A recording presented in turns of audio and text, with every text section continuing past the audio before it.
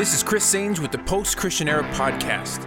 Today's podcast is titled, Come On Dads, Do It Yourself. If in one unfortunate moment you took everything that I own, everything you've given from heaven above and everything that I've ever known, if you stripped away my ministry, my influence, my reputation, my health, my happiness... Father's Day was last week, and I hope many of us took the time to show our fathers our appreciation for their contribution to our lives.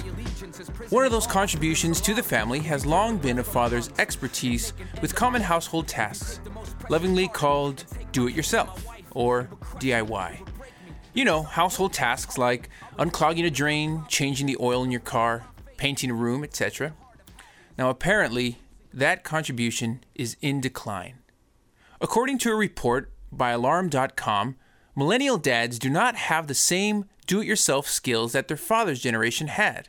In it, the report says this, quote, millennial dads are less inclined than their father's generation to roll up their sleeves and tackle traditional do-it-yourself tasks, preferring to call professional help on tasks ranging from unclogging sinks to assembling furniture, end quote. They also report that millennial dads don't have the same tools as their fathers. Amazingly, more than 30% of millennial dads do not own a hammer.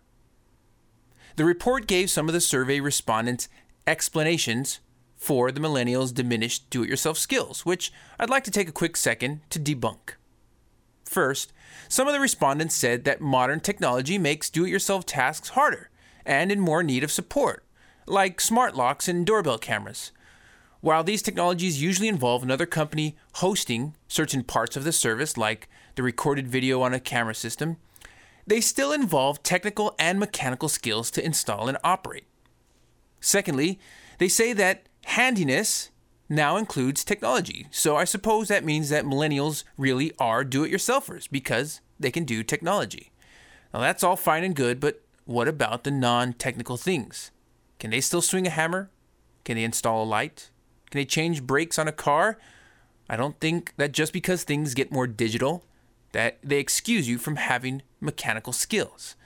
We can expand the definition of do-it-yourself, but we cannot outright eliminate the need for certain skills.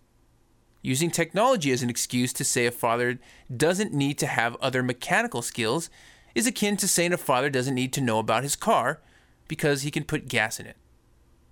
Now, lastly, the respondents said that priorities have changed in a father's life so that, quote, today's time-pressed dads are also faster to outsource time-consuming home maintenance to professionals. Well, that just tells me that today's dads are too busy. Not that it necessarily is a reason to ditch old-time skills, but it also tells me that tomorrow's dads are going to be even worse do-it-yourselfers. Now, this last explanation also indicates that dads simply don't value do-it-yourself skills. It speaks to what is valuable in our culture. I can see a father who hires a professional auto mechanic, let's say, so that he can spend time with his family. But what is he doing with his family? Watching a movie? Going to Disneyland? Again, that's all fine and good, but there are plenty of fathers who spend time with their family doing do-it-yourself stuff. Whether it's common tasks or more complex hobbies, contrary to contemporary thought, spending time with your family doesn't always mean only doing things that are completely leisurely and passive. Some fathers and families actually enjoy doing things that require work.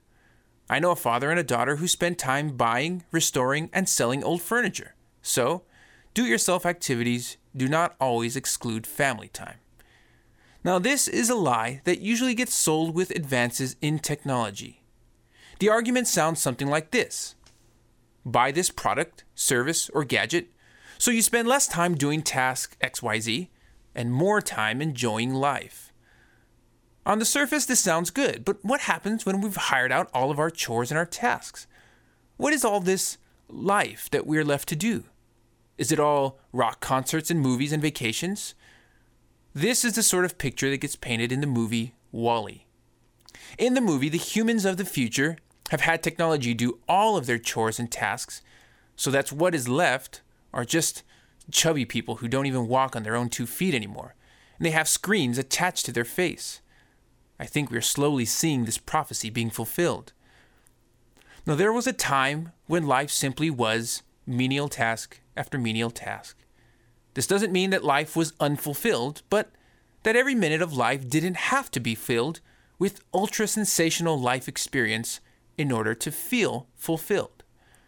People understood that their tasks and their chores were the stuff of life, and since they usually served one's family, community, or other institution, these tasks were honorable. Now, I believe that part of the decline in do-it-yourself activities is due to what we value as a culture. We usually value entertaining and sensational experiences that others have created. In an article by Dennis Prager, writing in the National Review about how millennials don't have hobbies anymore, he quotes Dan Scotty of the Elite Daily, who says this. He, Dan Scotty concludes, says this: "The fact that hobbies may be a thing of the past is an eerie thought. I can honestly say that I see hobbies such as carpentry not making a comeback at any time in the near future. As sad as it may seem to older generations, we genuinely have an interest in Instagram, Twitter, and other products of the digital age." End quote. Now, Dennis Prager goes on to say this: "Clearly, you don't have to be a member of the older generation to think that this is sad, and here is why. There's a world of difference between being active and being passive, between creating something and watching something, between doing something and being entertained." End quote. Now, this insight into today's generation regarding hobbies is similar to the do-it-yourself findings. Hobbies require time, effort, patience, and persistence. They are separate from careers because they're not typically pursued for any financial gain, but often they are worthy of pursuit with little financial gain. This addiction to passivity is a regression in humanity. It's anti-life. Now, don't get me wrong, I like a good movie just as much as the next guy. But we have a culture that does not value anything that involves effort, time, sacrifice, skill, and labor. How can a person and a culture pursue goodness and worthy causes if it doesn't value the disciplines required to achieve them? The decline in do-it-yourself skills and hobbies is of particular importance for the Christian. For one, do-it-yourself activities and hobbies, just like all other work, ties us to creation and the Christian's mandate to cultivate our environment. When God put Adam in the garden, he gave him a command. Genesis chapter 2, verse 15 tells us this: "Then the Lord God took the man and put him into the garden of Eden to cultivate it and to keep it." Now, we are given a world to transform and provide order for the sake of God's goodness and grace to be manifested within humanity. In our work, we participate in creation's service toward humanity and God, and this does not stop when we go off the clock. In this most holiest of work orders, the most simplest task takes on a sanctity that can motivate one to excellence and gift one with satisfaction of a job well done, regardless of the scope. Now, second, the model of a Christian is wrapped in the image of Christ, who is described as a servant. Mark chapter 10, verse 45 says this: "For even the Son of Man did not come to be served, but to serve." As such, his disciples are called themselves to be servants toward one another and indeed all of humanity.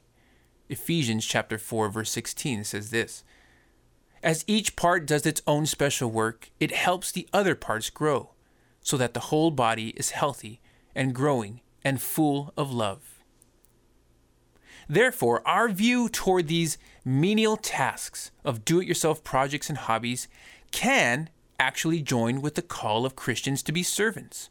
We serve as those serving Christ, as we give of our strengths and energies and labor freely with the same grace that God serves us with. Lastly, something precious is lost when we do not see do-it-yourself activities as valuable. We lose community.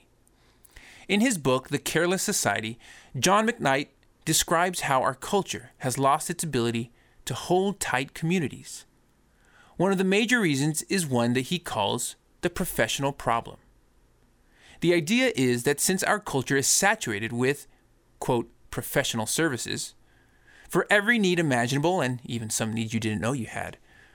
We have stopped relying on each other and have therefore less of a reason to hold tight our communities. As an example, McKnight points out that years ago, at the death of a family member, the family would console one another through closeness and a natural grieving process. Today, we have a professional bereavement counselor who is trained and experienced in helping others grieve. After news of this professional, it sinks in with all the members of this community. McKnight describes what happens next. Quote, "Finally, one day, the aged father of a woman will die, and the next door neighbor will not drop by because he doesn't want to interrupt the bereavement counselor. The woman's kin will stay home because they will have learned that only the bereavement counselor knows how to process grief in the proper way. The local clergy will seek technical assistance from the bereavement counselor to learn the correct form of service to deal with guilt and grief. And the grieving daughter will know that it is the bereavement counselor who really cares for her, because only the bereavement counselor appears when death visits the family." End quote. What a depressing scene. Equally depressing is this article from The Guardian, which asks the question if houses in the future will no longer have kitchens. Quoting the article, "One factor driving the gradual extinction of the kitchen is the explosion of food delivery apps. According to UBS, food delivery apps are now, on average, in the top 40 most downloaded apps in major markets. They're particularly loved by millennials, who are 3 times more likely to order takeaway than their parents. As this generation matures, home cooking could fade away," the report suggests. End quote. The only thing that brings families together more than death is food. So many families and cultures gravitate around the home-cooked meal. They facilitate family connectedness across multiple generations. And now, we are losing our connection to our communities, present and past, because younger generations don't want to cook. Think about this. Playing music for your family or your community isn't really a thing anymore. Even in Laura Ingalls Wilder's Little House books, Pa would usually play the fiddle for the family, and they loved him for it. There was a time when song was a universally accessible skill. You only needed a little bit of practice and you could lead your family or community in bringing musical cheer to any occasion. But our culture only values music when produced professionally, which is why at the family barbecue, we don't bring our instruments, we bring the Bluetooth speaker, the 21st century ghetto blaster. I'm grateful that my wife's family cooks tamales during Christmas as an entire family project. I see community when my neighbor spends 4 months repairing his Harley and calls his friends to help. I'm glad that I have the ability to help my neighbor fix his garage door, and I'm thankful that my dad has so many skills that I'm still learning from him. I know that my life has been enriched by learning to do it myself, to realize that work and creativity and ordering the world around me is a sacred task. And I've learned to rely on good people who have much do-it-yourself skill to pass down. My daily attempts to follow the way of Christ is strengthened by my modest do-it-yourself activities. So, come on, dads, do it yourself. This is Chris Sains with the Post-Christian Era Podcast. If in one unfortunate moment you took everything that I own, everything you've given from heaven above and everything that I've ever known, if you stripped away my ministry, my influence, my reputation, my health, my happiness, my friends, my pride, and my expectation, if you caused for me to suffer, or to suffer for the cause of the cross, if the cost of my allegiance is prison and all my freedoms are lost, if you take the breath from my lungs and make an end of my life,